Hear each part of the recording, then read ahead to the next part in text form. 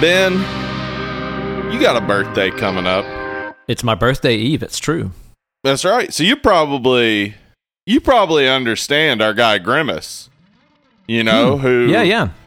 Just this past month, I guess, was celebrating his birthday all month. Diva-like behavior. But, you know, I was thinking, because they kept pushing this McDonald's, they kept pushing this stuff about Grimace's birthday, so it got me thinking, all right, motherfuckers, let's think about it. How did Grimaces give birth? Like, look at the shape of that. You got a little butt plug individual. That's all coming he is, out. yeah. So, like, how does that work? I mean, do they come out, like, plug-in first? I was going to say, if they're coming out base first, I mean, good Lord. That'd destroy a Grimace woman. It also feels like, though, if they come out the other way, like, all the pushing in the world's not going to help. Right? Because you'd be pushing it, it'd be pushing it back. So it's flared as to not go out. Right. So damn. I'm just saying, like, it seems to me that when Grimaces give birth, there's probably like an audible floop noise. Where the suction just lets go, right? Yeah. Yeah. Where suddenly it's like bloop. Out comes the Grimace. It's a Grimace. I don't know. I like to imagine that the life cycle like results in a chest burster like phenomenon. Like that's how they hatch, you know? Oh shit! Yeah, that's the only way out. Yeah. I mean, I also have this question, McDonald's. Like, what do you get the Grimace who has everything? Yeah, what really, are we supposed to do about his birthday? He's got it all. Living the life of fame and fucking fortune. Do you think that, like, Grimace has, like, weird birthday sex requests that his Grimace partner, like, isn't really into, but will do it because it's his birthday? Of course. You know he's got Birdie fucking doing some weird-ass shit. For sure, right? What that cloaca do, Birdie? What that thing do? What that cloaca do? He fucking suddenly unveils that he still has the other arms that he originally had when they like presented the character. Yeah, because he's like a forearm like a Goro or something, right? Right, yeah. And he likes to get freaky with them. So Hamburglar's about to find out what that means. Oh man. Grimace's birthday, dude. That's a big event. It's a month-long event just ended. I can't believe, it comes around every year. Seems like I barely even noticed it until this year. Yeah, really, right? And he celebrates by giving everyone heart disease. What an asshole. Nah, Grimace is cool. Heart disease, listen, of all the ways to go, heart disease is one. It's a common one. Really it's true. Common. It's very, very common. So... Anyway, hey, welcome to Dead and Lovely. Hey, a podcast. It is one. Yes. Confirmed. One. Definitely. Mm-hmm. Here with the host with the most, it's me, your birthday eve buddy, Uncle Ben. And me, Hollywood Steve. And we are here today to be talking about one, Wheeze Hamster. Wheeze Hamster. That's Wheeze Hamster. Yeah, 1997 I could see movie. that. Yeah, I could see that honestly being a 1997, like, poorly CGI animated movie. Right, yeah. About a hamster with asthma. Oh, bless hamster. him. Wheeze Hamster. Yeah, it's him. If you want to get straight into the movie talk, there's a timestamp for you in the podcast description as usual. But also, as usual, we're going to be doing ourselves our usual chin wagon, catching up, snapping open a co-beer. I think I'm going to go ahead and do that. And having ourselves a good old time. Yeah, I'm gonna crack open this Bitburger Premium Pills. Brewed in Pittsburgh, right? Germany. Listen to that thing. Is that how it's written? Yeah, that is how it's written. Like, all that to it? Okay, wow. Oh, yeah. Yeah, you can tell. You can tell. From the font, it's supposed to be pronounced that way. You can really taste the font in this beer. It's just a good, delicious, light Pilsner for a lovely summer's eve here in East Tennessee. It's been a busy week, man. It's been a busy one. How you been? Yeah. Been good. I mean, I was a little sick for a few days. Had a sinus Fucking infection, sick, dude. Yeah, it sick. sucked. My head was so full of pressure. I was not a happy camper. But yeah, had a little bit of that. Other than that, not done much. We got to hang out with our pals Jason and Miles the other day. Had a little bit of food. Stopped by the Ex Novo brewery out there in Beaverton. Good stuff. Good times, man. Good times and great oldies. It sounds like a pretty good week. Yeah. What about you? What have you been up to? Man, I have just been a high-flying, top-rope superstar music man this week. Hell yeah. I tell you what, man. Like, we've been some busy old bees over here lately. We just had that New York trip we did recently, got back, and immediately got ready to go to Fort Wayne, Indiana, to go visit Sweetwater's Gear Fest 20 and 23. They had me and a bunch of other tubers like me come out to check out a bunch of new gear and make videos together and just have an overall great time. And it was indeed a great time, man. Tubers? You mean tubers, like male porn stars? That's right, tubers. Yes. Oh, yes. okay. All right. Cool. Me too. So they brought out some male porn stars. I didn't know you were doing porn, but it's good to hear that that's you're where the best succeeding in the content industry. is. For sure. I mean, all of my stuff is about sucking and wanking anyway, so it's bound to happen, It's kind of written in the stars, wasn't it? You opened that door, I guess. I did. I wanted it to happen. I was asking for it. With the way I dress, I was asking for it, Yeah, it's true. With the way you dress, you were asking to be a porn star. Yep. That's pretty rad. I'm glad you got it. Well, thanks. It's a good gig if you can get it. Tubing. Going tubing. Yeah. Tubing.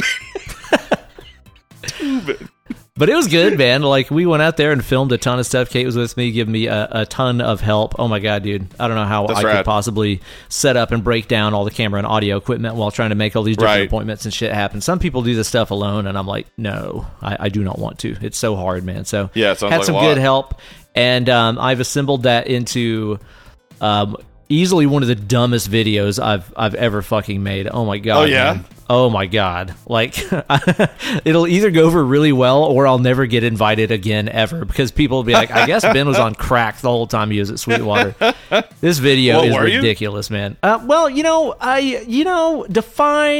define crack. I think crack is in the eye of the user, or in the crack pipe of the user, Oh, okay. Yeah. So you're saying, like, yes, you may have used crack, but like, what is crack really? Sure, Okay, what is crack?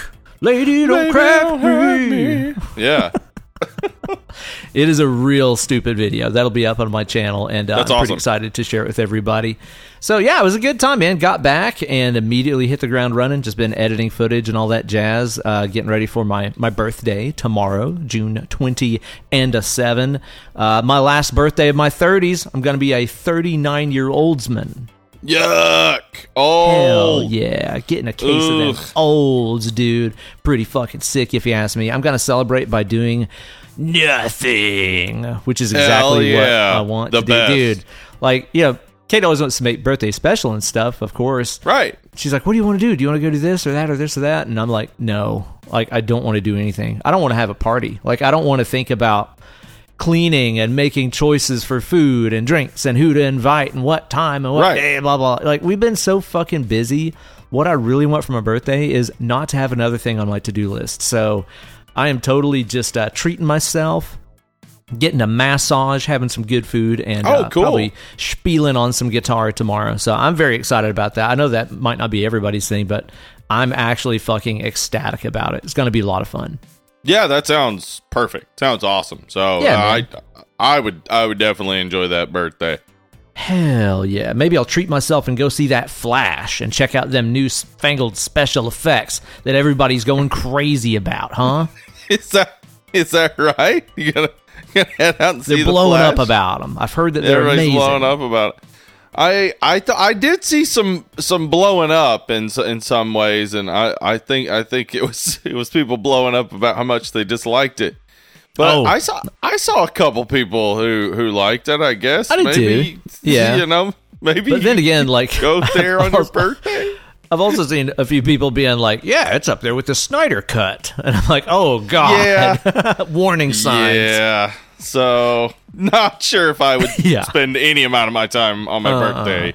Yeah. I don't think that's probably a good use of it. I think I'll probably stay home and smoke marijuana and maybe watch National Treasure instead. I think that sounds like a pretty fucking baller time. That's rad. Honestly, right? That's a cool evening. So, yeah, do that. I think it'll be a good time, man. You had time to watch anything this week? Oh, yeah. I mean, it's been a couple weeks since we last recorded. So we have seen a good bit of stuff. As I think I told you on the Bodies episode, I think we watched The Room. So we followed that up with The Disaster Artist, which is based off of Greg Sestero's book. Greg is one of the people in The Room. And it's so interesting to get any sort of insight into Tommy Wiseau's mind. It is just so place, interesting. Huh? Yeah, it is a place. It is. Didn't that have old Franco in there? Yeah, he directed it and he starred as Wiseau, and he does a great job. To like be a crap bag in real life, right? That sucks. Yeah, he did. It does suck. Sucks that he sucks. Yeah. But yeah, Disaster Artist. I mean, it's if you've seen The Room, and you should see The Room, but if you've seen The Room, The Disaster Artist is well worth a watch. Cool.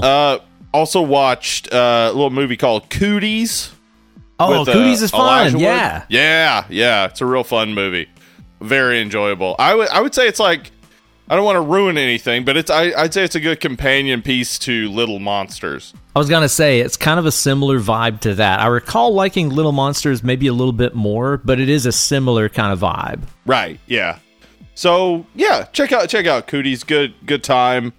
We also watched Neighbors with Seth Rogen. I don't think I've seen that one. I hadn't seen it either. I heard, it was pretty funny. Anna likes a Zac Efron, so he's in there. We watched it. It was pretty funny. I mean, I wouldn't rush out to see it. Like, does he do that laugh that he does where he's like, ha, ha, ha, ha, yeah, and they get stoned, and there's a bunch of dick jokes, etc. I sound just like him. Ha, ha, ha, ha. Yeah, no, you're killing it. That is the best Seth Rogen impression I've heard today. Thanks. I know. Of all of them you've heard today, number one, I've heard, effortless. And I've heard a couple. I heard that one just now. Yeah. And that was the good one. Yeah. We also watched a movie called Rolling Kansas, which is a stoner movie directed by Thomas Hayden Church. It's fun. It has James Rodriguez from Psych in it. Also, Rip Torn. A few other people you might recognize. I found it enjoyable. It was a fun little movie. It's from like 2003. We also watched a movie called American Ultra, which is Kristen Stewart and Jesse Eisenberg. Man, I want to say that I've seen that one, but I think instead I'm thinking about that one where, oh wait, no, it was her and like Michael Cera that were in that amusement park. They worked together. That's the movie I'm thinking of. What was that one called? Adventureland. Adventureland. That's what I'm thinking I've seen. So this is the same movie, right? Yeah. American Ultra, exact same movie. Jesse Eisenberg is he's a pothead who was like brainwashed by the government organization or whatever and turned into a killing machine. And he gets activated. Cool. And, it's fun and also kind of heartbreaking at times and whatnot. I enjoyed it. I can't imagine him as a killing machine. That just doesn't compute. Yeah, with that's me. kind of part of the joke, right? Because he's just kind of a skinny dude, and he's kind of looks like he would be a pothead, and probably not a killing machine. So that's kind of part of the humor, I think. All right. We also watched Do the Right Thing. Spike Lee. Yeah, it's a good one. Damn, that's a good movie, dude. Yeah, I hadn't seen it since I was a teen, and buddy, it's rough. Good times.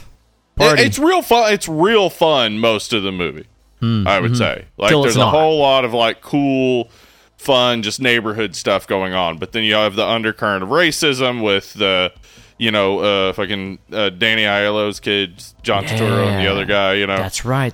Yeah. But yeah, it gets real rough there at the end. Just a reminder that we've gone literally nowhere in progress. Cool, yeah. In regard to, policing. Sucks, yeah. But great movie. Really, really great movie. Totally. Watched Fear and Loathing in Las Vegas. Ooh, it's been forever since I watched that. Does it hold up? I mean, it's still visually very, interesting, and of course the performances are great. I don't know how much the story adds up to much of anything. It's really, it's trying to capture the gonzo journalism of, what's his name? Oh, Hunter S. Thompson. Hunter S. Thompson, God damn it. All that was coming to mind was Raoul Duke. But, it's kind of, capturing that feel, which is cool. And it does, I think, do that. But it's also like, as far as like a movie goes with like 3-act structure, etc., it's not entirely the most interesting thing. What but a I tale. still very what a much story. enjoy it. Yeah, I mean the story. What he goes to cover a dirt bike race, and then he is also paid to cover a district attorney convention, and he does a lot of drugs. The end. That's the story. Yeah. Boom. And he's in a lot of really sketchy moments, and it sucks That's pretty much in it. those moments. Yeah. We also watched Bad Boys. A little bit of what you gonna do? Right, a little bit of Michael Bay in your life. We're really watching Bad Boys to be able to watch the second Bad Boys. That's why you watch it. Yeah, it's like that's the only reason to watch it. It's like as long as Bad Boy 2 has existed, it immediately put Bad Boys 1 in the category of the one that you watch to watch the really good one. Right, yeah. It feels very much like, Will Smith and Martin were both two of the biggest television stars. Will Smith was already starting, to be a movie star and whatnot. And Martin. That's Martin Short. Yeah, Short. That's him. That's him. Easily confused. Really easily confused. Martin Lawrence and Martin Short, pretty much twins. Yeah, and Martin Lawrence, he's getting into his I would have liked the movie career better if it was Will Smith and Martin Short. It would have been better. That definitely, for sure. I mean, that would have play it exactly the same though. Like no change to the characters at all. Yeah, it definitely would have been uncomfortable to hear Martin Short say the N-word that many times. I think that might have been rough. Yeah, it might have changed the legacy of the movie. But Martin Lawrence was just getting into his like movie acting career, and they're both so huge that it's just like you can tell they improvised most of the comedy. Totally. Like, it's funny because they're funny. And Michael, like, you get the Michael Bay bits in between. And then there's also just, like, the whole... Like, we're just now introduced to these characters, and they're already doing a Freaky Friday situation with Téa Leoni. Like, what? That doesn't make sense. That's a sequel plot. You don't do that in the first movie. Where, like, we barely know who the fuck Will Smith's character is, and now Martin Lawrence has to play him. Like, the classically hard to like Téa Leoni. Is that right? Yeah, that's just her, man. Heard that one. It might be personal bias. I think, like, the first thing that I saw her in, she was in something where she was really mean, and now I see her everywhere, and I'm like, it's Mean Lady. Cool it down, Mean Lady. Inherent bias. Me and Téa Leoni, we have grudges that go back years, dude. It's pretty nasty. Sounds like it. Yeah. Hey, she doesn't think much better of me, frankly. Yeah, no, I've heard her talking about you on her podcast. Talking shit. It's every other episode she goes off on a Ben tangent. Yeah. Let me tell you another thing about why Ben sucks, she'll say. Yeah, right. Yeah, Téa. It's always somebody else, isn't it? So on a Friday night, Screaming Chat, we've had a couple since we last recorded. We watched Pinocchio's Revenge on One. Terrible movie. Fucking sucks. We watched Sharknado on Friday night with Joe Bob. Real fun. Great. The second movie we didn't stick around for. And then on last Sunday, we watched a movie called Safer at Home, which is a COVID horror movie that was... bad. It was bad. They were trying to do the host thing, but they sucked at it. Unfortunately. Yeah, sorry. Sorry if you were in safer at home. And then also, last Sunday night, which was just last night, we watched a movie called Hard Rock Nightmare on Shudder. Dope. Recommend. That was fun. Okay, I've actually passed by that one a few times. It looks like kind of a Black Roses style, like 80s hard rock zombie horror movie or something, right? There's a werewolf in there. There's Ooh, a werewolf. Okay. Yeah. I like that. I could get down with that. Also, Anna and I watched all the Howling movies, so Jesus. I know the Howling Hellrankers is up on Patreon by the time you're listening to this episode. Go check it out. Give us money. Give it. I'll tell you this: there are 3 Howling movies that are worth seeing. So that's all you'll say, something. huh? What a tease. That's kind of flirty. You're gonna have to give us money to find out more. Ooh. Yeah. Ooh. Which ones were they? Ooh. Yeah. Anyway, that's it. Right on, man. Dude, I've watched a couple of things this week. I had a few movies on while I was like packing stuff up and making my checklist for my trip. I watched fucking Friday the 13th, the OG. Oh, okay. Great. Dude, I think I've mentioned this maybe before on the podcast like years ago, but there's one particular scene in that movie that just fascinates the living shit out of me. And it's that scene where it's our main girl and she's alone in the cabin, like by herself, and the generators are off. Right. And it is just a live action, like real time scene of her getting off the couch, going into the kitchen, and making a couple cups of instant coffee. And that's it. It has no consequence. Doesn't have fuck all to do with the... Yeah, it's not like she gives Jason... Jason's not even fucking in it. Gives Jason's mom the coffee, and that's what gets her excited to kill. Like, there's no relevance to any of it, but it's just there in the movie. It's such a weird moment in the flick, man. It is still... obviously a lot of fun though, but not as much fun as the other one that I put on after that, motherfucking Sleepaway Camp, which is still the best, dude. Like, I keep waiting for a day where I'm gonna watch it and be like, man, I really just like overinflated this in my brain, as I tend to do with stuff a lot of the times. But I think every time I watch that movie, I love it more. No, it is absolutely rad. So dude, that makes sense. Absolutely, man. So fucking good. The other day while I was making some food, I decided to put on goddamn Army of Darkness. What you know about that? I know it's awesome, and I love it. How was it? So good. So good, man. That is a silly-ass, ridiculous, wholly enjoyable movie. I was really just struck by how little of a fuck they gave about the continuity of the character of Ash. Like, if you compare Ash in the first one to Ash in this, it's like... not even remotely the same character whatsoever. No. Also, does not matter even one iota. No, it's just fun. Now he's a badass who's just good at everything. That's Give me some sugar, mama. Yeah. God, it's so good, man. Yeah, that's about all that I've watched, but I did also listen to something this week that shocked me. I know we got a lot of music listeners and stuff here on the show, so I want to put this out here. This is going to be some hot take action. A sentence that I never thought I would hear leave my lips. Are you ready for this? Yeah, go for it. The new Avenged Sevenfold album is fucking crazy. Okay. Like, okay. Exactly. Like, I'll be honest.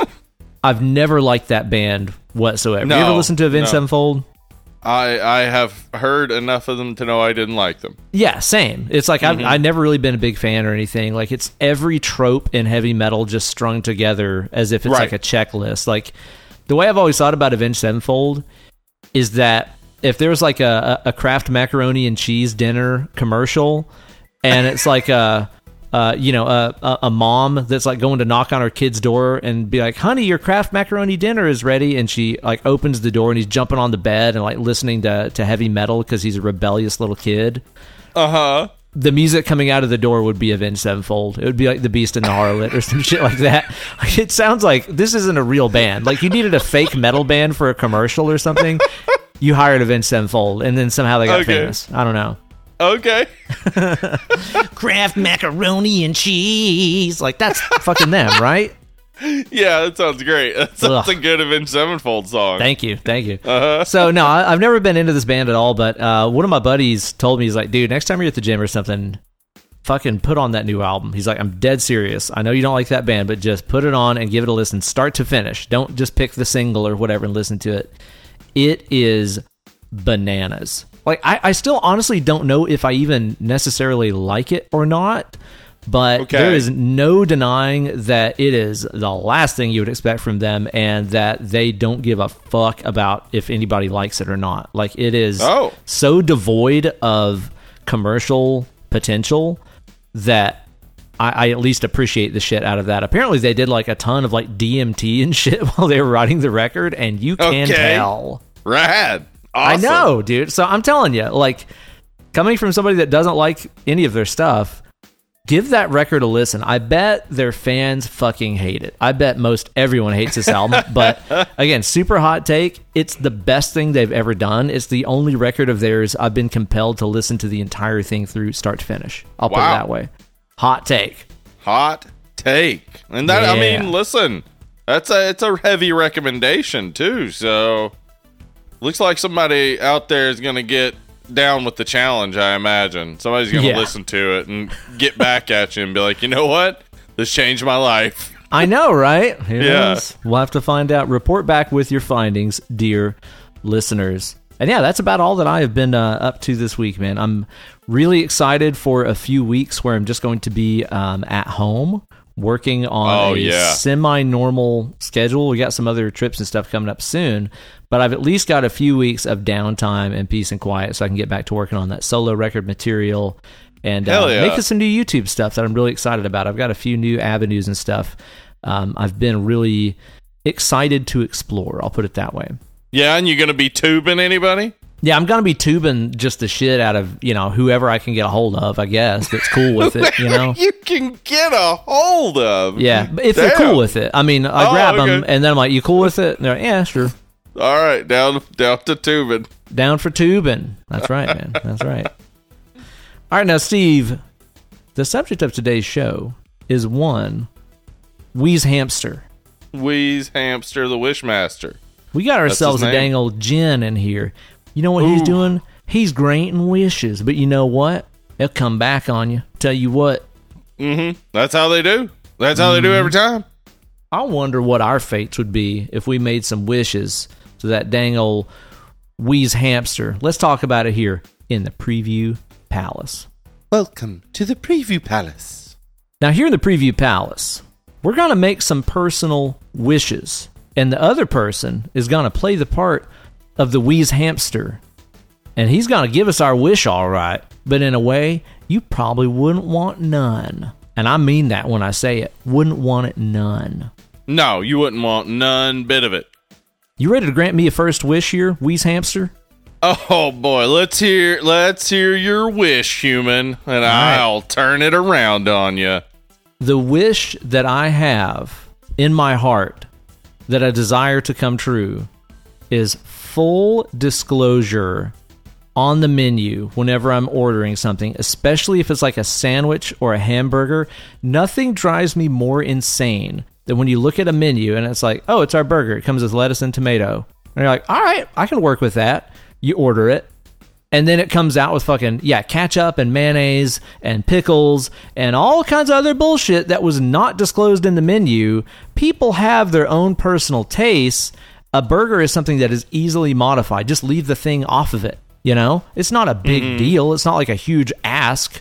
So I want menu fucking disclosure. I want to know what is going into my fucking sandwich or burger whenever I order it right there on the spot. Wishmaster, do it for me. Wow. Listen. All right, human. I'm going to grant your wish, but guess what that means? Every time you look at the menu, every single thing that is in the food is listed.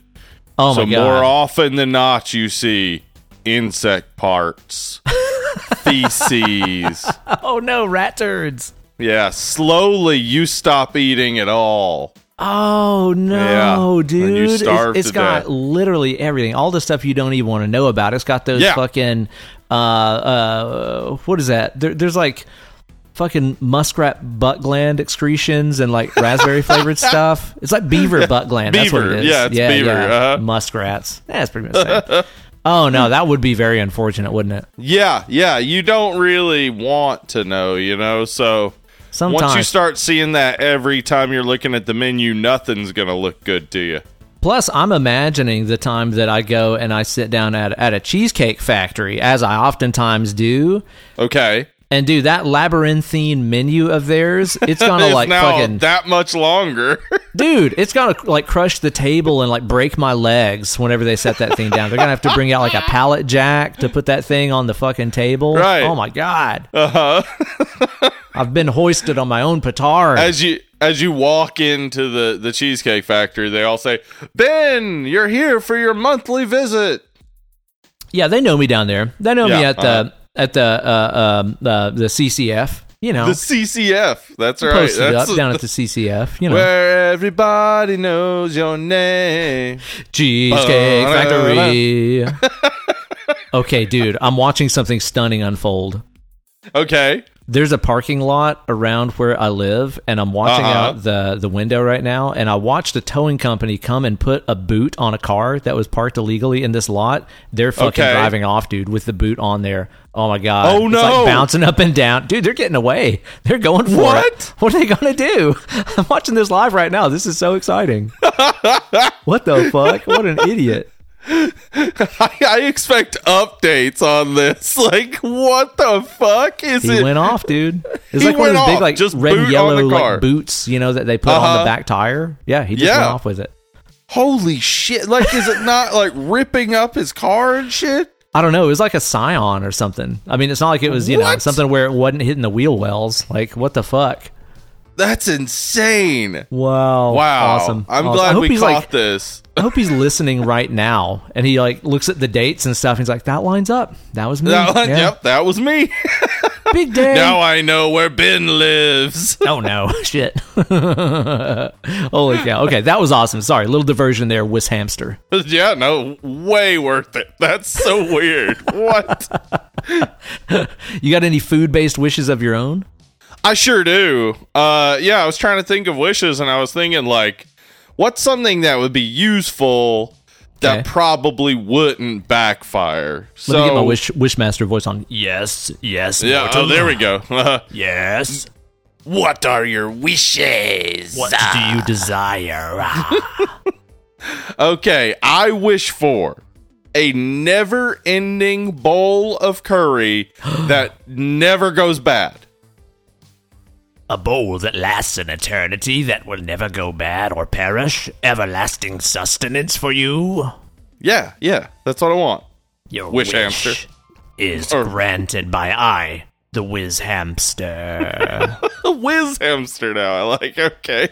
You shall receive your wish for unending gluttony, but at the cost that it shall always be boiling, piping hot. Oh no! Like Never I can't shall it eat be it. cool to the touch. It shall always burn your tongue and never satisfy your gluttonous What? urges, mortal. No! Why my gluttonous urges? That'd be so torturous, though, just to have a really Yeah. fucking amazing curry that was just always too hot. Just can't eat it. Yeah, because it's too hot. Well, I guess I could just eat other food. Yeah, I mean, it's not like it would ruin Yeah. your life. You just like, oh, well, that was kind of a waste. I guess I'd probably take the curry with me to parties and be like, listen, this curry never gets cold. And I'd like bet people like a bunch of, I'd be like, oh, we'll put it in the freezer for 6 hours. And then, Nope. yeah, and then boom, I'm making money left and right. Take that, whiz hamster. So you use it as a ruse, huh? As like a bar Yeah. hustle. Yes. So I kind of wishmastered the wishmaster there. That's pretty good, honestly. You took the lemons and you made some damn old lemon bars out of it, didn't you? I did. really Delicious lemon bars. You could like fucking finally get back at Kobayashi and be like, bet you can't finish this. And he's like, it's merely a bowl of curry. And you're like, bet you can't. Bet you your life, Kobayashi, you son of a bitch. You killed my dad. Yeah, I have held that back, everyone. But professional eater Kobayashi, yeah, he killed my dad. Yeah, he killed him. Had him turned into a bunch of hot dogs and fed him to Joey Chestnut. So Cold real as ice, sad. man. Yeah, cold so as you can ice, get back that at him. Kobayashi.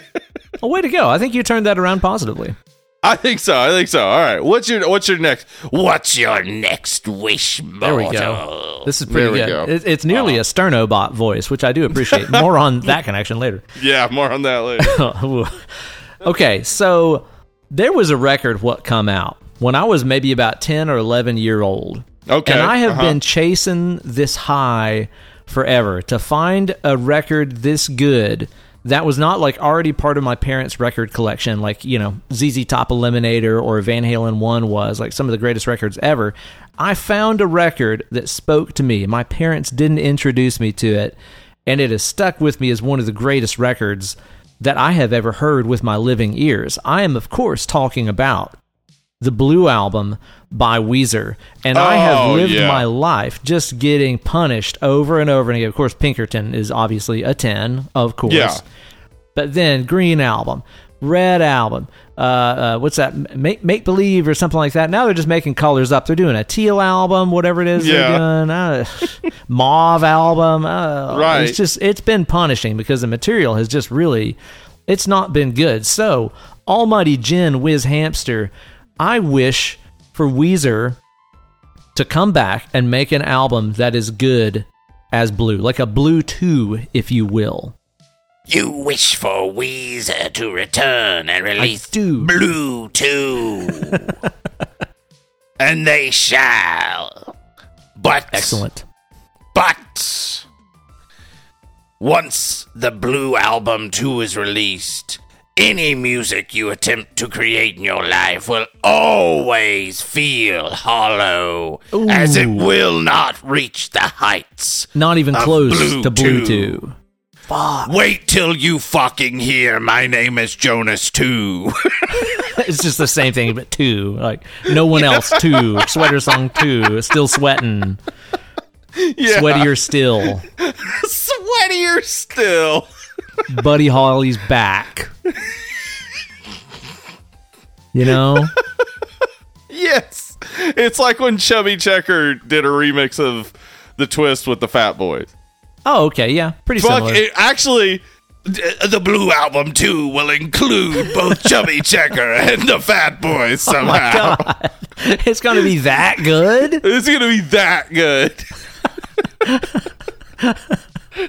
Damn. Okay, that is definitely a twist, because if something was that good again, it would make my entire musical path pretty futile. Right. It's not even worth making music anymore. Have you heard Blue 2? Yeah, you'd sit down to play and you'd just be like, God damn it.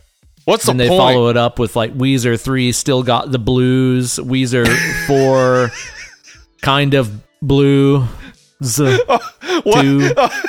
What if though holy shit, what if they go the Avenged Sevenfold route and release the Blue Box Blues for a Kraft macaroni and cheese commercial?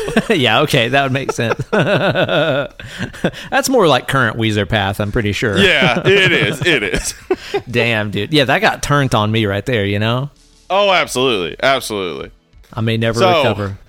Are you ready for this wish, Whiz Hamster? What is it that you wish for your second wish?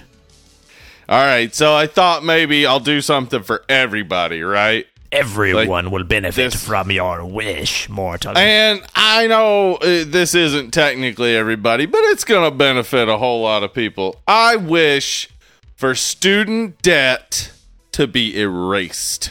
All student debt to be eliminated. Those who paid for higher education now owe their institutions nothing. Yep, absolutely that. Boom. Just beneficial. How's that going to turn? Trying really hard to snap my fingers right now. There it is. Snapped my fingers. The wish. Oh no! The granted. Parliamentarian said you can't do it. No matter, I have eradicated all desire to keep people enslaved in student debt. But mortal, what you don't know is that without student debt, people can just go out and start living their best lives and doing what they really wanted to for a living, since they are not wage slaves to their banking system. Making everyone kind of sort of equal and able to pursue their dreams, which makes it less special when someone does pursue their dreams. So in your face. Wait, what? Deal with that. Now you want to be better than other people that are doing things they don't like because they're in debt, Steve. You don't see it? You don't see what I mean? You got me, Wiz Hamster. Oh, no. Wouldn't that be terrible if you had no one to be above? The horror of being equal. Yes. Now you have become unspecial. You know what? You got me, Wiz Hamster. Fuck. How terrible, right? Or what about this? I have another way to grant your wish, peon. Okay, let's hear it. If you do not wish for equality with all other mortals, I could erase student debt by erasing higher education and implementing a system where if you want to do a specific task, a job which you find meaningful in your puny existence, you have to attend an apprenticeship program where you are paid to learn on the job. Impossible, I know. You motherfucker! Why would you do this to humanity? Can you imagine the suffering? See, here, I thought you'd just be like, okay, I'll eliminate student debt by eliminating everyone who owes student debt. That would work, yeah. Yeah, that would be bad. But the other things are the worst, so, definitely do those. Deal with it, asshole. Dick face. He's really name-cally, the Wiz Hamster. Dick face. Yeah, he really... Yeah. Jeez, he throws those out there. Yeah. It's really mean sometimes. Just like, where'd that come from? All right, Wiz Hamster, I got a final wish for you. My third wish. What is your wish, mortal? You're really, like, that voice, it's giving me, what is it? The wizard, Tim from Monty Python Holy Grail. Some call me Tim. Is your favorite color? Yeah, exactly. Yeah, exactly. It's totally giving me that. I love it.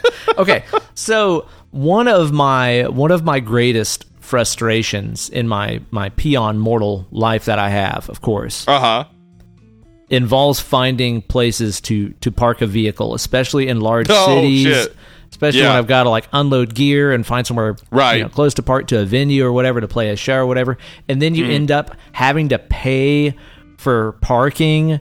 That entire system of like find a spot, now fork over money for it. Did you pay enough? Are you sure? Did you put the ticket in the window? Right. Do you need a ticket in the window?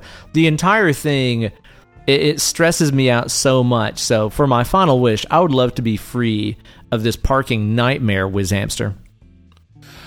Mortal, you wish to be free of the nightmare of parking, and therefore I'll eliminate all cars. No cars? Can I get like a motorcycle or something? Does that still work? No means of conveyance using wheels. I'm getting rid of them. Fuck. So, yeah, I guess you still got helicopters. Oh, yeah. Okay, so I could fly everywhere. I could work. Let's see. So no wheels. Like no wheels in everything in general? Because like there's a lot of machines and stuff that use, wheels inside of them. Yeah, might as well. Fuck it. I'm the Wiz Hamster. Oh, shit. Yeah, now everything is falling apart. Fucking everything's coming unglued. Just eliminate the wheel. No wheel. Yeah, goodbye to the wheel. Right back to the Stone Age, basically. No fucking grinding wheat, nothing. I think that, or maybe the Wiz Hamster, I guess, could, just make it so that you can never park. You just have to eternally drive. That's the worst. I feel like. Yeah, no, that would be a nightmare situation for me. Just circling blocks, endlessly watching day turn to night, just trying to find somewhere to fucking park my car. You keep seeing what looks like a spot, and then you see that it's actually like an outlet, or that you won't fit. A smart car. You try to get in, it's just too small. Yeah, a small car you didn't see in between two bigger cars. The worst. Yeah. And like maybe there's like spots that look like they're free, but they have something really, really hard to understand. Right. Like the curb is painted like purple and yellow alternating stripes, and you're like, I have no idea what that means, but it seems like maybe I shouldn't be here. I don't know. That would be a fucking nightmare, dude. Yeah, absolutely. Yeah, but your car never runs out of gas. You just keep driving. I just keep going. I got to piss too. I'm just, oh my God. No, that's terrible. No, I don't want that. Yeah, I truly got dry dicked by the Wiz Hamster. He fucked me yet proper. He did. The whiz hamster dry dicked you. And I'm wondering how he's gonna do it here, because I got one. I tried to come up with one that I thought like, oh, you know, I'm gonna get this Wishmaster really on his toes. So here's my wish. I am listening. I wish for the ability to teleport away from the consequences of my wishes. Go. You wish to be free of the burdens that your wishes might create. Yeah, trying to fuck you, buddy. I hope you enjoy the ride, as I have zip-tied you to an uncomfortable folding chair, and I'm hurtling you backwards through the cosmos for eternity. The only place you can escape your consequences, and it's always backwards all the time. Okay, so the chair is not comfortable. It is not comfy. Okay, the chair is uncomfortable as well, so that sucks. I'm out in the cosmos all alone. Can I breathe? Did I mention the zip ties to the chair? It's highly, highly uncomfortable. Non-ergonomic. Wow. That does sound fucking terrible. Honestly, that sounds really bad. It's the only way you can escape. Wow. So there. God, yeah, I didn't consider that perhaps that the Wishmaster could put me in a position where I wasn't exactly in danger, but it wasn't good. God damn it, Wishmaster. Also, at any time I want to, I can make you do a barrel roll. See? I just flick my finger like this. Barrel roll. No, barrel roll. Uncomfortable, isn't it? It is. It's very uncomfortable. I don't like it. I don't like it any. I also, as a result of the last barrel roll, it made your shirt flip up in a really annoying way, but because you're zip-tied to the chair, as I mentioned, you cannot do anything about it. But it's there. So you know it's there. And that hair in your eyes, deal with it. Fuck. Yes. Fucking whiz hamster, man. I can make your balls itch, too. Like this. God damn it. See? They're itching. And you have a teeny tiny itch outside of your butthole as well. Oh, no. Yes. And I can't get to it. Highly just unpleasant. Yes. Enjoy the ride, asshole. That sucks. I shouldn't have wished for that. Dude, I learned my lesson. He's mean, dude. That fucking whiz hamster, dude. He is fucking mean. He is. He is a mean dude. Wow, dude. Wow. Well, don't make no wishes. I'll tell you that, man. Be careful what you wish for if you're dealing with a whiz hamster, especially these here in the Preview Palace, huh? Yeah. You really have to be careful what you wish for, or just what you might offhandedly say. Right? Yeah. Yeah. Yeah. There seems to be a very... it's not even a fine line. It's like a dashed line where, like, sometimes just something you just kind of say that would be cool is counted as a wish in the views of the whiz hamster, I guess. Sometimes. So, Ben, I have to admit something. When I pulled this from the smoking bowl, Patreon pick. As our guy Clint Myers put it in there. Shout out to Clint, co-host of the Ham Medieval Horror podcast and all around awesome dude. When I pulled it out, my brain said, yeah, I know that movie. And then I sat down to watch it and I was like, I have never seen this movie or seen like anything about this movie in my life. Yes, I just know it exists. Holy shit. I'm so glad to hear this, because this is seriously like they changed something in the Matrix / Mandela effect shit. Kate and I were having this conversation last night where we were like we were walking the dogs before we watched the movie, and I was like, hey, have you ever seen this movie? And I was like, no, I always remember, seeing it in the video store, and always thinking the box looked cool because it had that like creepy face on it and shit. Right. And Kate said the same thing. She was like, yeah, I remember seeing the cover and thinking it looked really cool, but we could never rent it because Mom said it would be too scary or whatever. And so then whenever we got home, I'm searching for the movie on Amazon, and I'm like, wait, this can't be it. This is 1997. We would have been like 13 when this came out. This can't be the right one. Maybe this is a remake or, a same-titled sequel. And it's like, nope.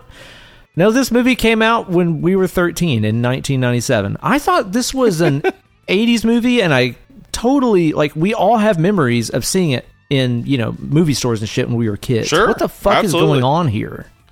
I don't know. I mean, I guess I do. From doing some research, this was presented to Robert Kurtzman of K&B Effects as a movie they wanted to make, and he was given the job and given 6 months to get it in theaters. Oh, 6 months? No way. Yeah. And What? looking at this, like with the practical effects and stuff, and knowing that all the actual like shooting was done in 33 days, it's like, wow, that's impressive. I'm gonna say, yeah, like, love the movie or not, you fucking try to get this from start to finish in 6 months. Come on. Yeah.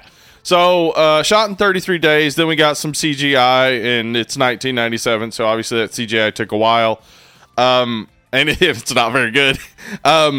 So it all came together and got made pretty quick, and I guess they just didn't really hit the advertising hard. I do remember seeing it in the back of comic books in the time, but not for long. Not like, a huge build up to it. Just kind of like, oh, here it is 1 month, and then you don't see an ads again. A movie. Yeah. And yeah, I never was fully compelled to see it, even though I saw it a million times at the video store. Just didn't really feel drawn to it. So I never did watch it back in the day. And yeah, sitting and watching it, it was like, wait, what? Hold on a second. Robert Kurtzman, K&B Effects, Harry Manfredini score, fucking Robert Englund, Tony Todd, Kane Hodder, Angus Scrim, Reggie from fucking Phantasm, Buck Flower, Tom Savini. Like, it's a regular like fucking Avengers of the greatest shit that's ever happened in horror movies. It's so fucking surreal, man. And it's weird to me too that like you didn't see this when it came out, considering, during this time period when all that we were seeing is like everything trying to become the next Scream. And this thing comes out and it's like, oh, actually this is kind of a throwback, more 80s style creature feature kind of thing. I'm shocked you didn't see it. Right. Yeah. This would have been, because like I had seen Scream. I mean, we saw all the, Know What You Did Last Summer, etc. All the other attempts at making Scream again. And yeah, I was bored to death at that time with this. And so it seems like this would have been right up my alley. Right. But I never saw it. So I was glad to finally see it. I was more impressed with the sticker, I guess, right? Like the information about the movie was super impressive, and then watching the movie, it's like, oh, okay. Like, it's got some really good visual effects moments. Script's kind of lame.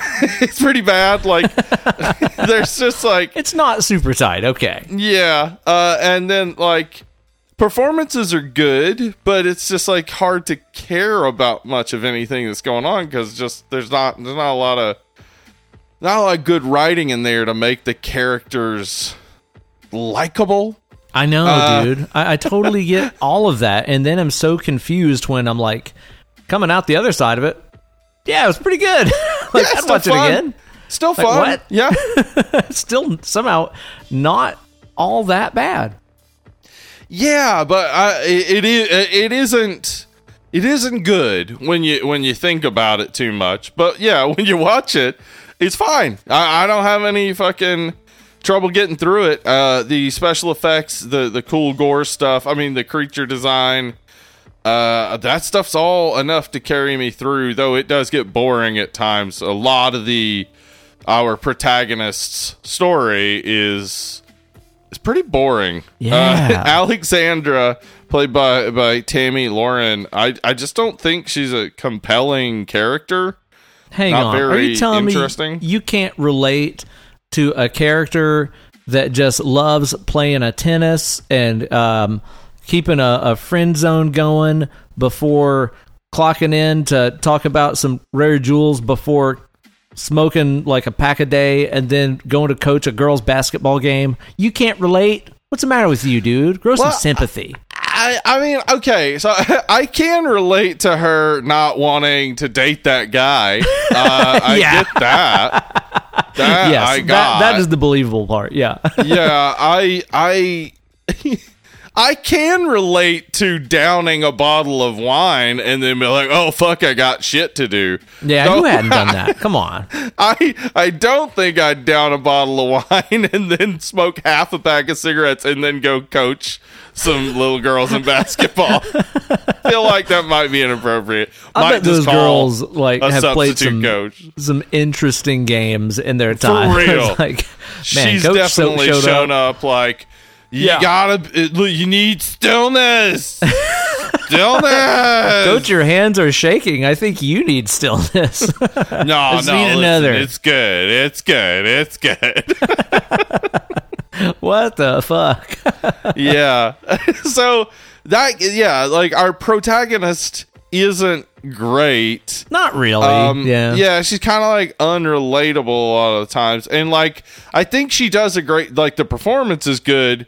It's just that what's written isn't good. Like she's like told to act crazy. She acts crazy and it looks like fucking crazy, you know?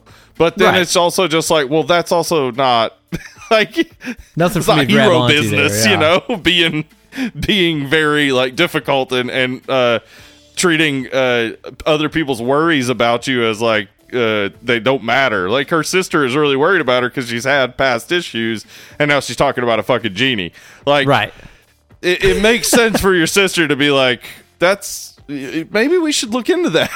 Here's the thing, though. What you don't understand is that there is a certain set of movie maths that if you do them correctly will make it so that you can override having a compelling main character if you absolutely drown it in cameos. That's the purpose of that. Movie math, dude. You can't argue with the math. If every scene a horror fan is going, oh, it's that guy from The Thing. Yeah. Then they won't pay attention. They'll be like, oh, fuck, Ted Raimi's in this scene. Yeah, dude, I was so excited when Ted showed up. I was like, holy fuck, it's Ted Raimi. It made me so happy. It's Produce Joe, dude. Produce Joe from Intruder. Produce Joe showed up. No. What if that had been playing? Fuck yeah, man. Dude, the cameos in this. And they go even deeper than you think. Like, I was scrolling through the IMDb and it was like, wait, Vern Troyer was the little pupa stage of the Wishmaster, because apparently he has to emerge as he has to emerge as a little greasy guy first, and then he becomes like what? He becomes like adult size after that, but it's not full grown adult size, I guess, because there's a like intermediary stage between Vern Troyer and our actor who very, very well plays the Djinn, Andrew Divoff.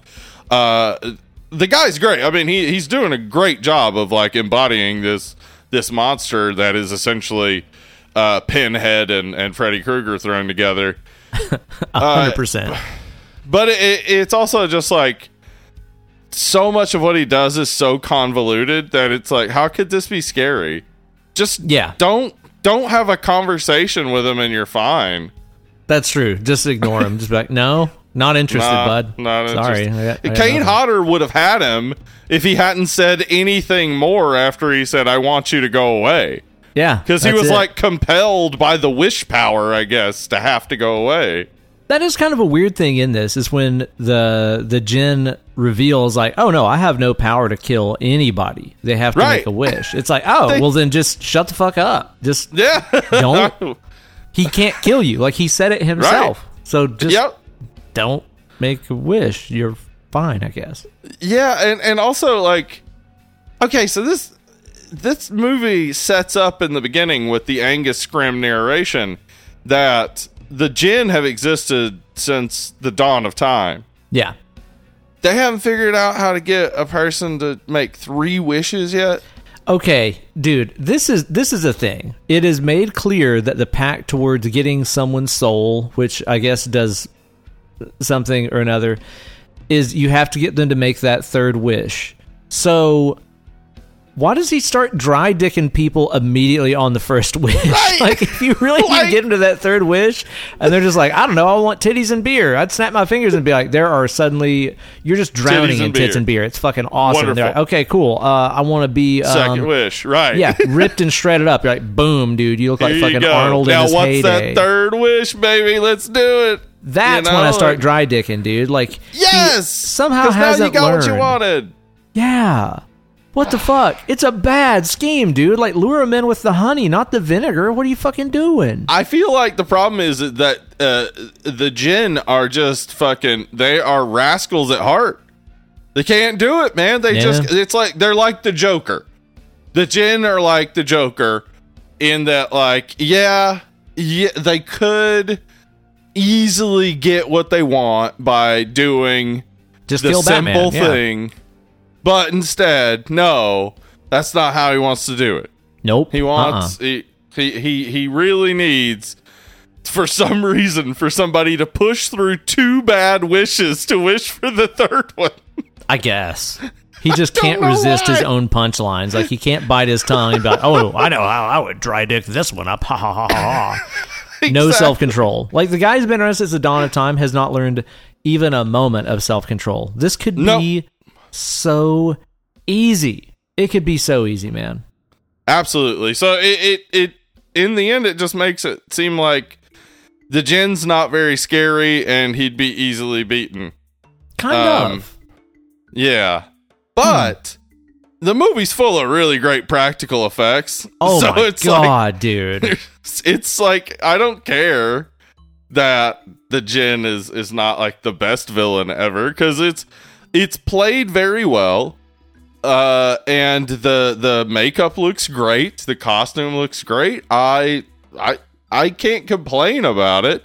No. Even though, it's not scary.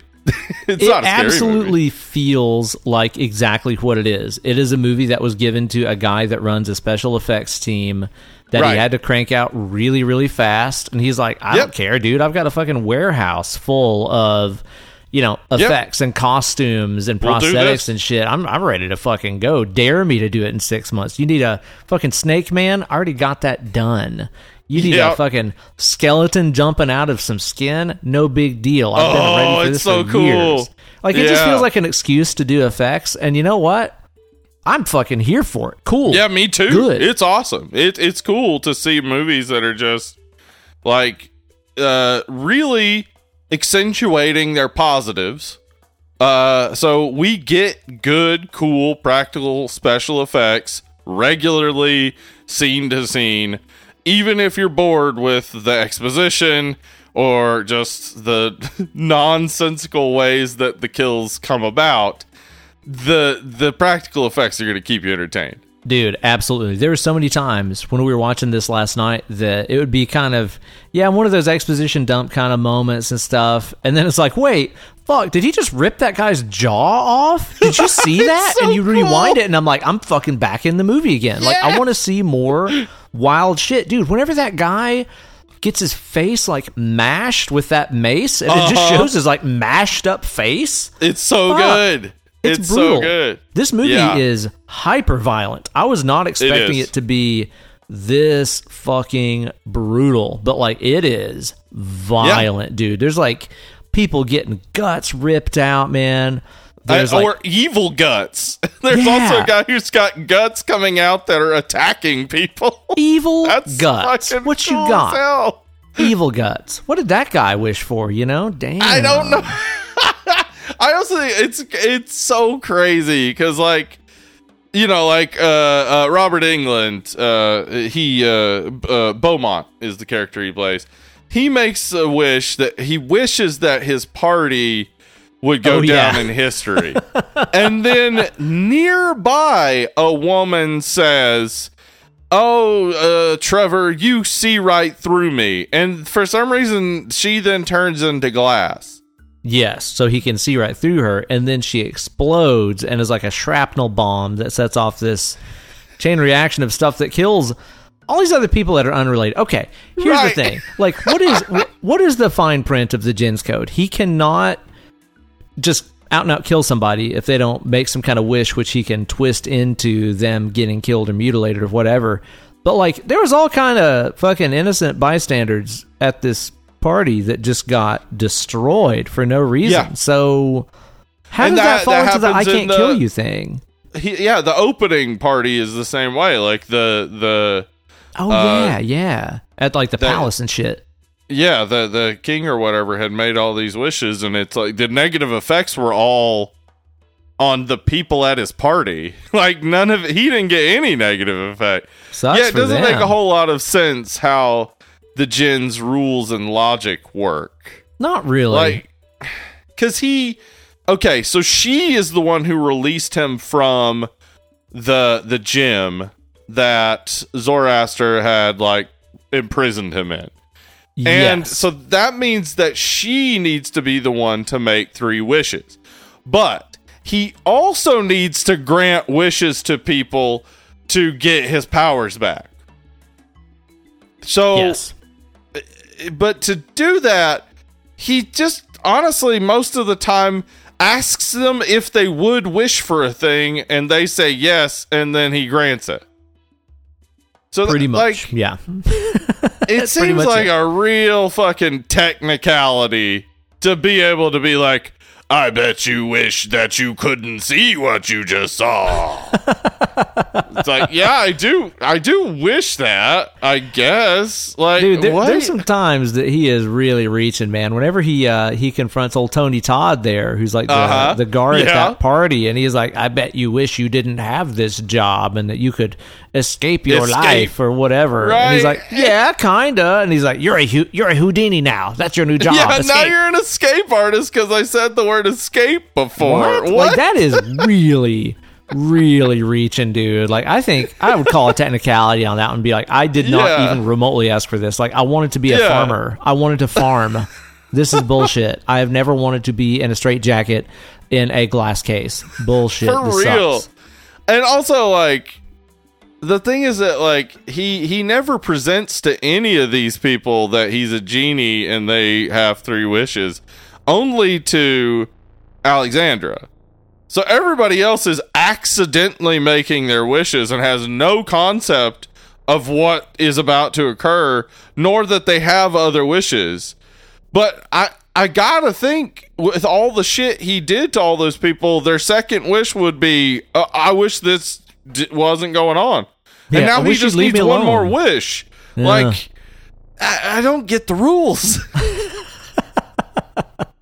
Here's the thing, dude. If I was a whiz hamster and my entire power cycle revolved around, granting people their wishes and turning it around on them so I can get their soul or whatever. Right. I would go total fucking JRPG video game style and do some hardcore farming and grinding. You know what I would do? I would go and stand at like the Chick-fil-A drive-thru with my little iPad and be like, may I make your wish come true? And somebody's like, yeah, chicken sandwich. And I'd be like, wish granted. Then the next person in line, I want some strips. Wish granted. And I strip them of their flesh or whatever. It's like, I would just... I'd harvest those fucking things. Like, this would be easy. You know what he could do? Hang around Make-A-Wish Foundation, dude. Okay. Right? Wow.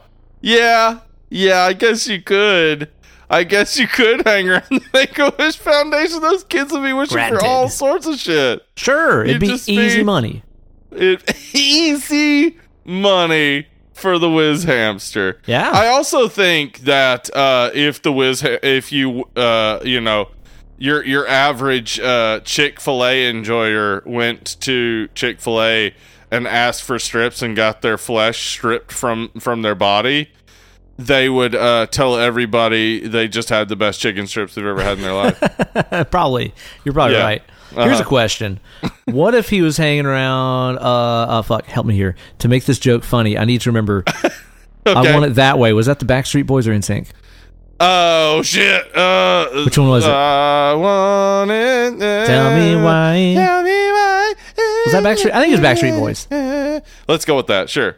Given the time period that this was 1997, what if he would have just like walked onto the set of their video shoot for that, or them in the studio, right? And he just walks in where they're like, "I want it that way," and he's like, "Which way? I want it that way. Which way, though? I mean, I need to know a little bit more than that so I can punish you. Which way?" It's like perpetual stuck mode. Wish almost granted. I just need to know what to do. Need a little more context clues here, guys. Like, you're the Backstreet Boys. Okay, give me more to work on. I Would want you like to to grant become- your wishes. Would you like to become truly in sync with one another? Join as one flesh. I don't know. Experience agony. What if he heard "I Wish" by Stevie Wonder, dude? He'd be fucked then. Oh shit! Poor Stevie. Man, He couldn't do anything bad to Stevie. Nobody could do anything bad to Stevie Wonder. How could you? You'd have to be truly fucking just you would devoid be. of humanity. Yeah, you'd absolutely have to be devoid of humanity to do something bad to Stevie Wonder, but I bet the Wiz would? Hamster would do it. Because he's Jin. He is devoid of humanity. He truly is, man. He is. Yeah. Yeah. I think the guy playing him kills it. Like, he steals the fucking he show, is doing man. He's great. good. He's really He is. fucking good. Yep. And he plays him. There are 3 sequels to this. He plays him in the second one, but they replaced him for the third and fourth. And I feel like that's insane. I mean, this it's basically Robert Englund and Freddy Krueger. Like, you can't separate the two. You Yeah. can't just have anybody else come in and play it because he's like, I mean, I'm making fun of like some of the choices of the way he says stuff, like wishes, but it's distinctive. And he does it throughout, and it works. So, Oh yeah, he totally is like fully fleshed out that character and is 100% on every scene that he's in. Like, I even love how well they made that prosthetic fit on his face when he's like his true form, and it still looks like the same guy. Like, his facial structure is still the same. I really like that. I think they did a really good job. With the way that the entire thing looks. He's a little Power Ranger-y whenever you see him like all together, like kind of bulky, foam padded looking. But I still think he looks pretty dope, man. Yeah, I mean, I feel like we don't have Psycho Goreman without this guy, right? Like, right, totally. Has to be a pretty big influence. Speaking of fucking PG, like, there's a moment in here where he's in that fucking mall buying something, and that chick running the cash register is just kind of casually like, it'd be cool to be pretty forever. I guess that would be kind of neat since you suggested it, even though I didn't. Right. That is fucking entrapment, Jen. That's fucking It bullshit. is. But she turns into that mannequin, but like her eyes are like rolling back. That's straight up in Psycho Goreman. That has to be a tribute, right? I believe so. Yeah, probably. Yeah, no, it's such a cool design that, like, and so many of the other things are really cool, like when he brings the statues to life in the museum the and statue stuff. men are cool, dude. I love that. Yeah, they look really good.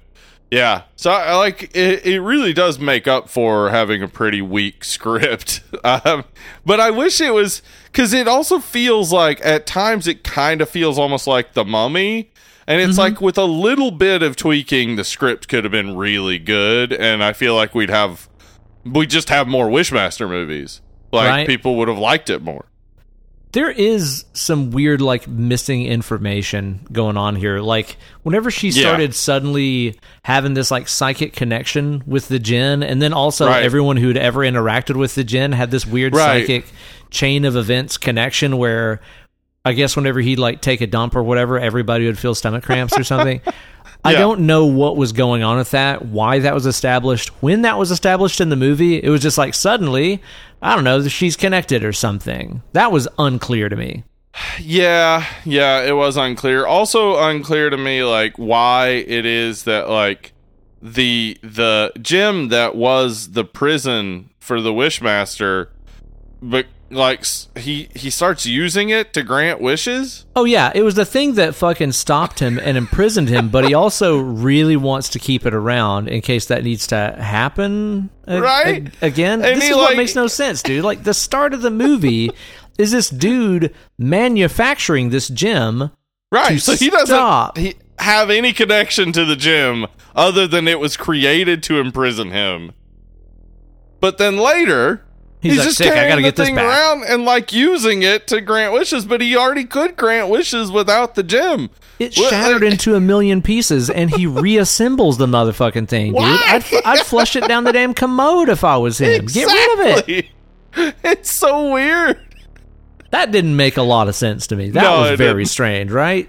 Yeah, that definitely was one of the many things that I was like, wait, what? That isn't Why would he keep that? Also, really strange that they kept referring to it as an opal. When the movie starts, and it's like a guy it's like he's making a curry paste, and then it's a gem, and then they call it an opal. And you got all these specialists and stuff looking at it, and they're like, yeah, it's an opal. It's a clear fire opal that has been carved with all these facets and stuff. Dude, Kate used to work on a jewelry show, dude. Like, you can't carve facets into opals. They are too brittle and fragile. They don't do that. They're not fucking clear. Right. And fire opals are made in, like, volcanoes. Like, yeah. What? They're not something you could just make at home. I will say, though, like, I liked the gym dimension, like, whenever he was hanging out in there. Cool. All those, like, red halls and shit, and his little throne, and it was very Freddy-like, how he had, like, all the people kind of imprisoned and, like, tortured and shit in there. Like, he's got a pretty cool set of digs, I will say.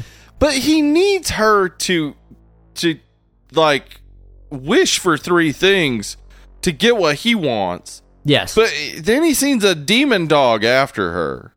He does that, reason. Yes. He does send the demon dog after her to kill her, even though he can't kill her because he needs her to make the wish.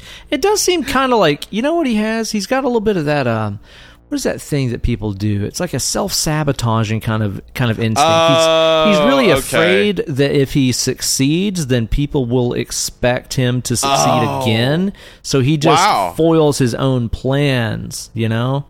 Wow, the Wishmaster's deep. I didn't realize. Like, he's really...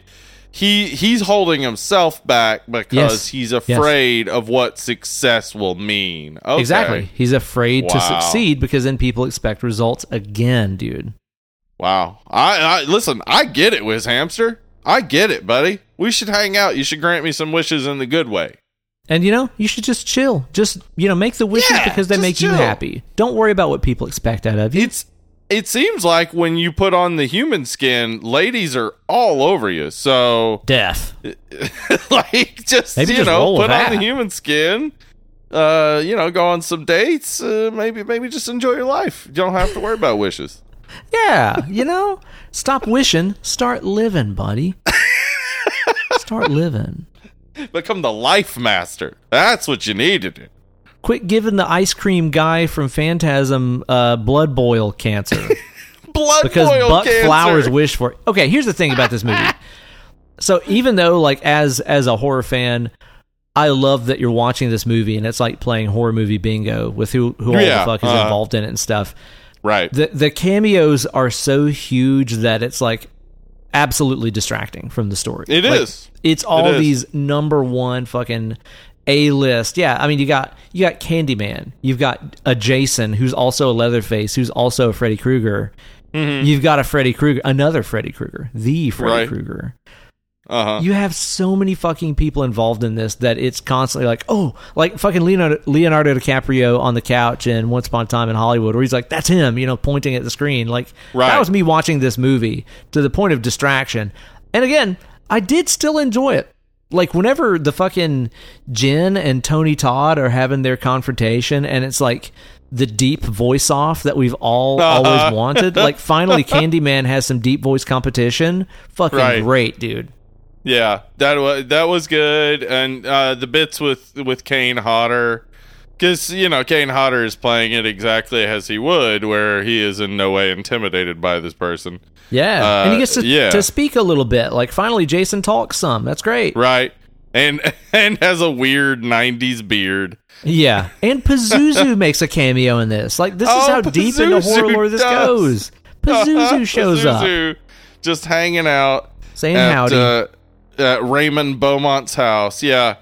Yeah, I mean, you got Freddy Krueger in this as well. Like, yeah, there's so many moments. And it's interesting because he's clearly doing some Freddy type of thing, like with the irony of your fate or whatever, but like they don't play up as much the Wishmaster versus Freddy, because Raymond Beaumont is in no way like Freddy.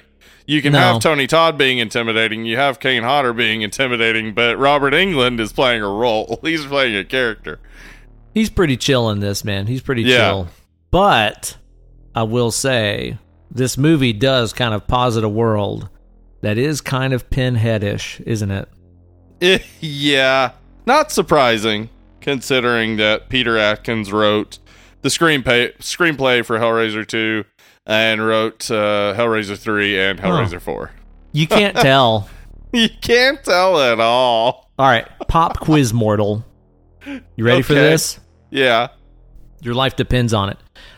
Imagine a movie what centers around a guy acquiring a statue which holds a powerful item that can unlock a powerful supernatural being. Okay.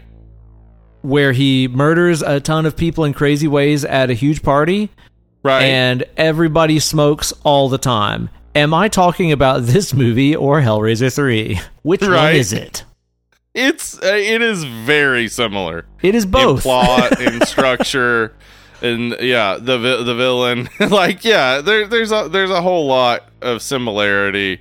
This is better than Hellraiser 3. I will go on record for sure. Way better. I think this is definitely better than Hellraiser 3, but yeah, this Peter Atkins guy was getting kickbacks from Big Tobacco, right? Like he just I'm assuming God. Every single character, I'm assuming in the script it just says so and so enters smoking. Like everybody is smoking all the time. Everybody, when they got their character assignments, they were like, so what is my motivation for smoking? Oh, well, you're a djinn that just came back, on Earth for the first time in thousands of years, and you just killed a dude who was smoking, so you smell it and you start smoking, and you get hooked on how cool it is. That's why you, a genie, smoke all the time. Dude, the smoking in this movie, I swear to God, man. Like, okay, there are, and I freely admit, as a person who grew up in the 80s and 90s and is totally, absolutely brainwashed by Big Tobacco, there are scenes in movies that I still think, man, that person smoking that cigarette looks cool. It looks cool sometimes. Never once in this movie. This has the most unsexy, unflattering, unappealing smoking I have ever seen in a movie, and it beating out even Hellraiser 3. Like, this is very nearly a anti-tobacco campaign turned into a movie.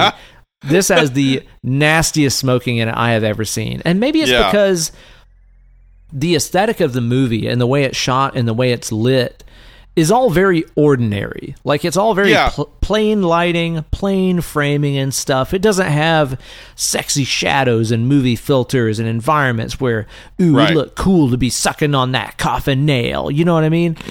It just looks like normal people doing normal stuff, and you watch them smoking and you go, man, I bet it fucking stinks in there. I bet their clothes stink. I bet I can smell them when I come into the room. I bet their breath sucks. Yeah, I mean, I guarantee when that one basketball player came up to her to tell her, I use stillness, she was like, why does she stink so bad? Oh, God. Coach smells. I bet everybody's car smells awful. Her fucking 1996 Saturn that she drives. Holy shit. A Saturn in a movie, dude. A Saturn in a movie. Name another time you've seen someone seriously, non-ironically driving a Saturn in a movie. Well, I feel like Saturn was only around for like 10 years. Not long. And not very often did you catch a Saturn in a movie. If you did, it was meant to signify that these are hard times, Right? Shit's rough. This movie does have a way of capturing so much of the ugliest shit of the 90s when we were teenagers, man. Like, between the smoking, the fucking Saturn, the fashion in this, the clothes in this are so hideous, dude. Like, there's a scene where what is her boss's name? Nick? Yeah, what's he wearing most of the time? Dude, he's wearing this green kind of quasi button-up shirt that looks like it could be made of terry cloth towel material, and he has gold chains underneath it. Here's the thing.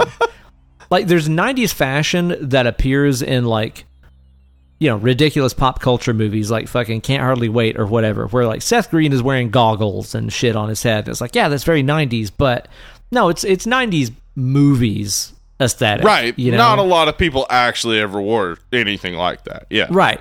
These are all outfits that people wore on a day-to-day basis in the 90s. Like, we wore these outfits, for sure. Probably. And everyone looks stupid as shit. It's hideous. Yeah. It looks real bad. It feels gross. Yeah, it does feel like, I don't know, watching it, it felt like something you'd catch late at night on Cinemax right before the Skinamax takeover.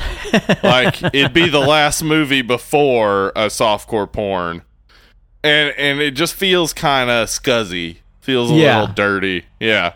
Dude, Kate summed it up. She's like, man, this has like the look and feel of like a Buffy the Vampire Slayer episode. Just like an average early in the series episode where it does. It's like a Monster of the Week kind of thing. Right, yeah. Kind of cheap, kind of low budget, you know. He kind of looks like a Charmed villain as well. Yeah, I can see that. I think that's almost a compliment too, because I do like the aesthetic of those things, but it is cheap. It's they're doing the best they can on a low budget. And this had a $5 million budget, so that's kind of what you're seeing here. They're really putting their money in the right places. You know, putting it into cameos, the effects and stuff, so that it even if the script isn't great, it's still entertaining. Yeah, completely so, man, completely. And of course, it keeps you, on the edge of your seat with all those expertly timed and appropriately placed jump scares. I hated it so much. There's no need for them. There's no need. They're like the 3 jump scares unrelated to any actual terror. It's just like, oh, here's some eyes. Like, dude, oh, no. A guy just exits a doorway with a jar of eyeballs and points it at the camera. Like, okay. Don't know why. That cute college chick showing up with her scary mask, just like, oh, like, what was that for? Why? It didn't mean anything. It no. was so dumb. It's so pointless. Yeah, she had to enter the scene extremely dramatically because she's looking for Professor Exposition Dump Truck. Yeah, that is what that professor does. Just exposition upon exposition. Like, here's everything. That was her major. Know. Yeah, she majored in exposition and fucking killing it, dude. So. It's amazing that just as this, storyline centered around real life Zoroastrianism and Aruhu Mazda and jinns and all this shit is unfolding in modern times America. It just so happens in the very same town, a exposition professor is putting on a play about the very same thing and is expertly equipped to answer all the questions and tell you everything there is to know about this character, which she does multiple times in the movie. There's one thing you can bet on when you're talking about the city of Los Angeles.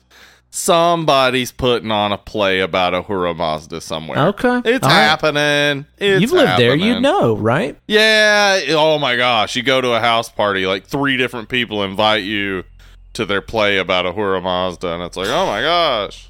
Again, the Zoroastrian angle. Again, come on. Yeah, it's huge coincidence that all that happens to be happening. So perfectly timed. I think that, like, the flaws of the script could have easily been fixed. It just seems like going into this, hiring Robert Kurtzman, giving a $5 million budget, you know what you're aiming for, and it's not a movie that's going to win any awards for its script. No. So I understand why they put the money where they put it, but it does just feel like just put a little bit more effort into the script, and this could have been like a horror franchise that people would like legit care about. Right? Seriously, like that, and just being a little less carefree about that CG. Like, man, that's what I don't understand. Bad. It's bad. The CG that's in this really sucks, and some of it's not necessary. Not necessary, exactly, No. dude. Like, there was a way to show that meat skeleton looking around for victims without just switching to CGI for one shot. Yeah, where it's like looking because all around. of it looked good up to that point. You It were looked dope. puppeting it, and it looked good. Why not puppet it to do that? Yeah, I have no idea. Like the woman turning to glass and shattering. Like, dude. It didn't need to happen even. It's just bad. No, not at all. Like, I don't understand how they couldn't have done that in a better way. Like, make her hand turn into ice, and then you just hire an ice sculpture artist to make an ice sculpture woman. There you go. And then you blow it the fuck up. Easy. The piano wire. Most of the shots of the piano wire are it being guided by wire. Yeah. But for some reason, there's CGI shots in there that you don't even need. That just look bad. They like, look just terrible. cut them. Yeah. You don't even need them. Completely unnecessary. And yeah, like Kane Hodder's death, where he's like, you'll have to walk through me. That's a wish. You'll have to walk through me. It's not like I would like for you to walk through me. He said, I'd love to see that. That's enough for it to be a wish? What? Man, with the fine print on these fucking wishes, I swear to God. Right? But yeah, where he like becomes one with this glass wall or something. Like that looked okay, but then when he walks through it, that's when it looks bad, yeah. Terrible. You gotta think, 1997, dude, we'd had T2, we'd had Jurassic Park. Like, you could do better or just get more creative with the way that you chose to shoot that. Like, this is totally in that era that we talked about before where they were just so overzealous with this shit. Where they were like, finally, I can just show it plainly, descriptively, and uncreatively. Let's do it. Yeah, I think maybe some of that was KMB moving into doing digital stuff, so they wanted just, business card it. Yeah, we can do that. Yeah. That's fair. Yeah, and that is fair. It's fine. I mean, it was, they saw that that's the way the business was going, but they still gave us enough practical effects to overshadow the bad CG. Totally. But it is bad. Yeah, yeah. Because that's honestly about all the bad CG that I can think of in this. Like, it wasn't great, but it wasn't one of those things that fucking ruins the movie. But they could have got more creative, especially knowing, who was involved doing those effects and what they're capable of. Yeah, there was absolutely. a better way around that shit. I think the soundtrack is fucking sick. I love the soundtrack. Yeah, Harry Manfredini fucking killing it. Yeah, I think they made a smart, like, you bring Harry Manfredini in, you're always going to get quality, I feel like. Same with KMB. Like, they were just smart with picking the best. And Tony Todd is always going to be great. Robert Englund always going to be great. Like the as you said, like the cameos are like A-list cameos. Yeah. So it does get distracting at a point because it's like you're cameoing somebody who should just be in the fucking movie. I'll tell you what didn't get distracting. What's that? When the whiz hamster would just randomly adopt modern day slang and say stuff like, I guess this shit has hit the fan, or, oh, well, fuck it. Yeah, like, was what? So stupid. Why is he picking up on these things? Like, who's he know talking English? to? How does he know English? That's a great question. How in the hell does he know English? I don't know. Shit was There's stupid. no attempt to explain that at all either. Not really, man. Did you watch any of the sequels to this? No, I watched a making of documentary. We rented this on DVD. Ooh, fun wow, old school. Yeah. Sick. You wish for a DVD copy of Wishmaster. I did look into the sequels, and the second one does have the return of Andrew Divoff as the Djinn, but he doesn't come back for the third or fourth. And I also read that the third and fourth are far less horror movies and more of an action movie and a romance movie. Which, what? I don't know. So I'm a little intrigued. So maybe next week I will have watched the Wishmaster sequels. I understand you wish to get up in these guts. What if these guts got up into you? And then I guess his colon comes out of his butt and goes up their butt? I think that's what happened earlier in the movie when those evil guts were eating that person. Oh, okay, yeah, Pretty sure. It was the revenge of the guts. Yeah, the revenge of the guts. That lady had right. gotten all up in them guts the night before. Mm-hmm, she pegged the dude, and now his guts were getting revenge. Yep, that's exactly what happened. Pretty sure. That was a foreshadowing of what's going to happen later. Yes. Okay, perfect. Great. That's great writing.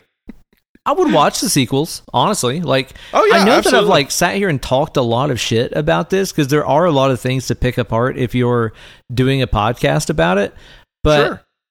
I still enjoyed it like quite a lot. Like I was totally fucking focused watching the entire movie and enjoying the exceptional violence and special effects. Like it didn't really bug me that there wasn't really any sort of cohesion to the story or the laws of the movie. I didn't really care. That's not really why you would put this on, you know? Yeah, a skeleton jumps out of a guy's body. Yeah. So come on. You're not going to like that? Confirms my fear that our skeletons are only held in our bodies by magic. And I'm telling you. If they were to escape, they would express their murderous rage. I'll tell you. It's got to be really warm in there. Like, I know how I get when I wake up in the middle of the night and I'm under the covers and I'm like, too warm. This is awful. Get me out of here. Like, imagine how your skeleton feels. That thing is probably fucking cooking. Probably sweating his ass off. Yeah. Oh, my God. I'd love to get out and murder somebody. Sure. Yeah, no, just get out and do anything, you know? Bless him. Bless that skeleton. It's not a bad flick. Like, I gotta say, especially like in this era of horror where everything was so... Same. Yeah. If I'd have seen this in 1990 heaven, it would have been a pleasure and a throwback. Yeah. You'd be like listening to Sugar Ray and they're just like, hey, you guys want to watch Wishmaster 2? Every morning I'm watching Wishmaster. It's like that. Yeah. That's 1997 Ben. Yeah. 1997 Ben. That's exactly. Summed it up perfectly, man. You got any other likes, dislikes about this you want to mention? Yeah, no, I mean, like, honestly, as you said, there's a lot to pick apart about it. I still find it entertaining. I don't think there's anything in particular I would say that ruins the movie. I think I have watched this like 4 or 5 times now. So I definitely find it entertaining and don't have any real issue with it. So I'm with you. And I would say if I'm slapping a number on it, I think the appropriate number for me is probably around a 5. Like it's middle of the road. And that means I do enjoy a good bit of it. I cannot see myself ever like, I don't know that I'll ever recommend the Wishmaster to somebody. I don't know that it's ever going to pop into my head like, oh, you should see the Wishmaster. But very specifically, if I was talking to someone around my age and they were talking about all the Scream clones back in the day, I might then bring up, oh, did you ever see the Wishmaster back in the day? Yeah. So for me, middle of the road, really good special effects, bad script, but overall just entertaining. What about you? Now, see, I disagree with you because I think the next time that I'm at Disneyland and I see some little kid that's so excited to meet the genie from Aladdin, I'm going to go up to him after he gets his photo taken and be like, hey, kid, you like genies so much? You go home. You watch the fucking Wishmaster. Welcome to the real world, jackass. You knock his fucking Harry Potter drink out of his hand. Oh no, that's Universal. Sorry. Yeah, it's Universal. That's Universal. Yeah, he might still have it though. What a nerd! He brought it with him. Yeah, I love magic and wizards and genies. Ooh. Oh, grant my wish, Wishmaster. It is me, Buttercrust generously. Buttercrust generously. I made an appearance 1,000,000 years ago on the podcast. If this is your first episode, you have no idea what I'm talking about. Oh, better listen to all the back catalog to learn about Buttercrust generously. Oh. You're going to have to just listen to every episode until you hear Buttercrust generously, and then that joke will be funny. Worth it. Worth it. Worth it. Then you got to rate and review on Apple Podcasts and be like, totally 5 worth stars, totally worth it. The 350 plus episodes, so I can understand Uncle Ben's Buttercrust generously joke. Yes. Well, I'll wait until the Buster drops by. No, That'll none of that, not none of that, really none hit of with that. anybody. I wish to Nobody not hear likes the Buster again. I wish to not hear him. Hey. Oh, God, wait. now I'm just smelling him. I'm smelling the Buster. You know, Hoisted on my when I'm petard. out there on the road, I like to drive in the left lane, because it makes you go faster.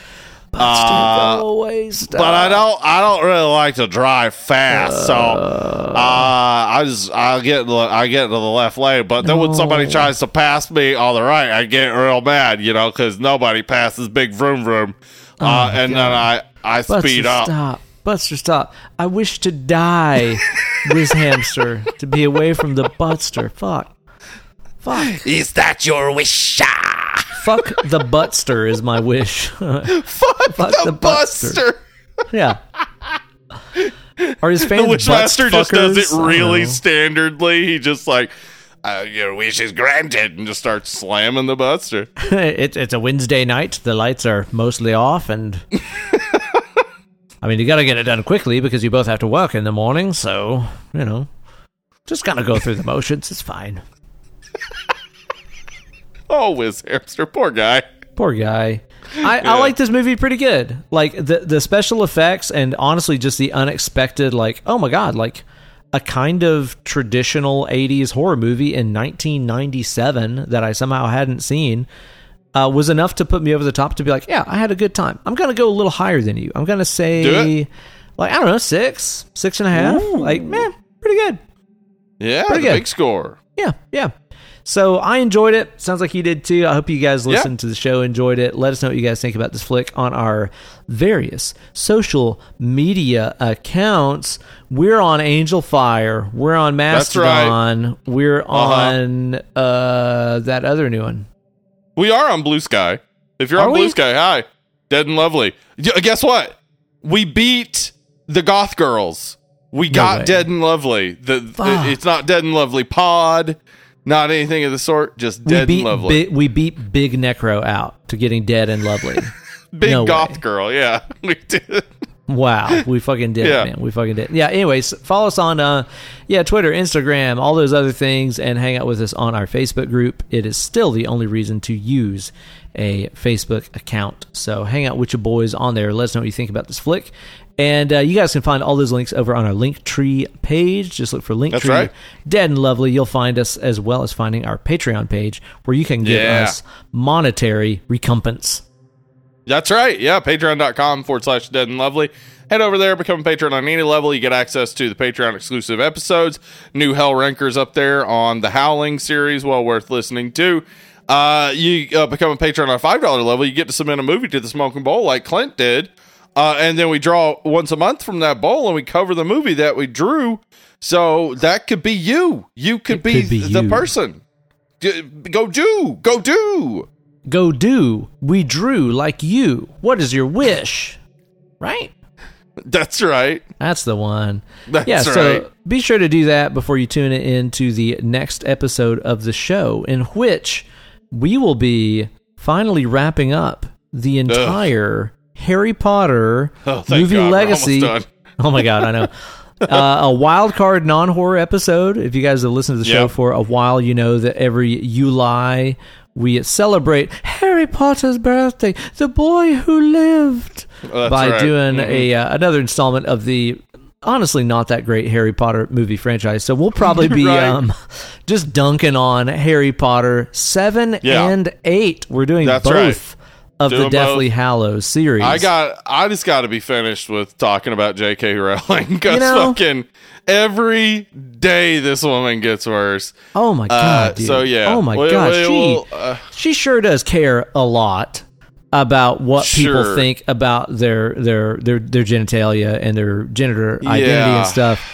She could Yeah. just stop talking. Ooh, She maybe that's a could wish. just stop I talking. wish She could shut the J.K. fuck up, Rowling yeah. would shut the fuck up. Maybe. That'd be great. Yeah, so Yeah. we'll be finishing up with the 2-part Deathly Hallows 7 and 8. We decided to do it all at once because what's the point in separating right? them? Come on. Honestly. Yeah. But yeah, we'll be getting to that and finishing up. So I'm excited to finally be done with that. It's something we started that was like innocent and fun, and they just quickly got twisted into, God damn it.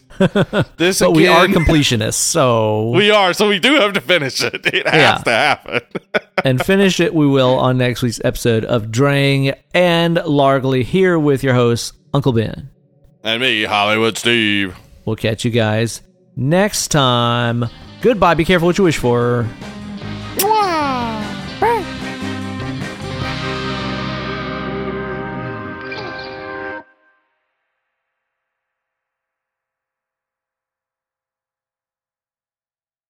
Man, I was thinking the other day about Shark Week, right? Shark Week, okay. Yeah, good thing to think about.